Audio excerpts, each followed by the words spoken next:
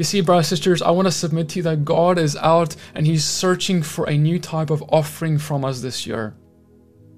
Not an offering of, say, just finance, or an offering of servitude, or but an offering of our time. Now, many people, they struggle to pray. They're like, Peter, I struggle to pray. It's hard. What do? I get there. I don't know what to tell God. What if I told you that sometimes God simply desires of us to get in His presence, right? Just to be in His presence. What if it's sometimes just about being there, not to ask Him for something? And that's great. You can ask Him things. He loves to hear that. But what if sometimes He desires us to just be there? To just be still and know that He is God.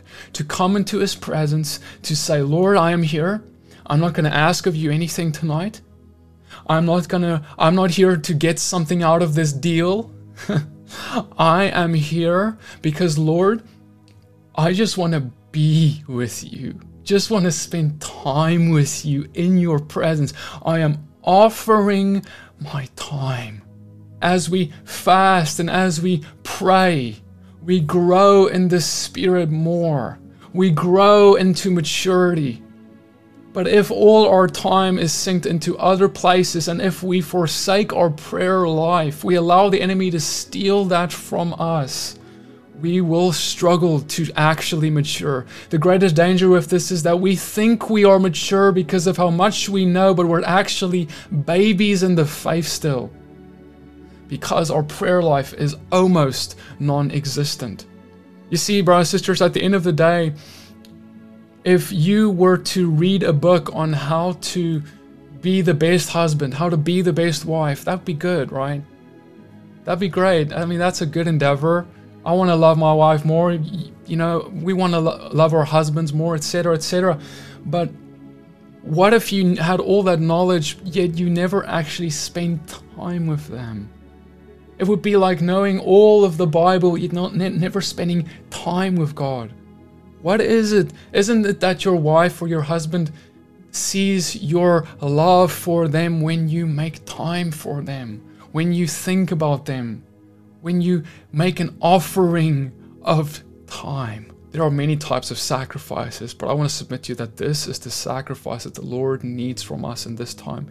And it's not that He needs it because He is God, but it is that He wants to use us, but He needs us to dwell in His presence for us to be able to be filled and immersed with the Spirit of God. If you want more of the Holy Spirit, get in Father's presence so that you can be immersed in His Spirit. If there's one thing I want to drown in, and that is His Spirit. I want to be so full of His Spirit that it is more valuable than air itself to me. That is where God desires us to be, so that our mouths are instruments, our hands are instruments, our feet, everything in us becomes an instrument of the living God, so that we walk by the Spirit, and when people see us, they say, what is it about this man or woman that they burn so strongly with the Spirit of God, and they don't burn out? Brothers and sisters, I want to submit to you, where is your time? Where is your prayers? Where is it all being placed? Where is it? And if you feel like, Petey, I get what you're saying. I want this, but I just don't feel the hunger. I just don't feel the hunger to be like that about God, the way you are. And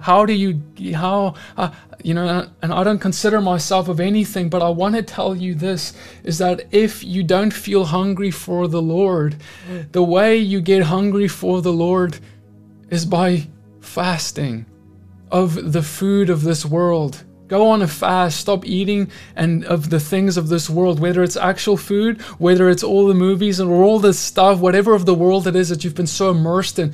You see, you think you've been so satisfied because it's like the Samaritan woman who came to the well every day, right? Every day coming to that well to get the water, and she thought that's what satisfies her. Yeshua tells her, if you will come here for the rest of your life and you will never get totally satisfied. But if you drink of me, of the living waters, you will become satisfied and a well of living waters yourself. And that was so revelatory for her that she forgot her water jar at that well. She forgot it there because she had such a filling with Yeshua. And that's what I want to submit to you, brothers and sisters. You need to leave your water jar. You need to leave that thing behind that you've been holding on to. And you need to say, God, I am leaving this thing of the world, even if it's an innocent thing, but it's been stealing time. And God, I'm leaving that, and I'm saying, Lord, I want you. I want you. I want you.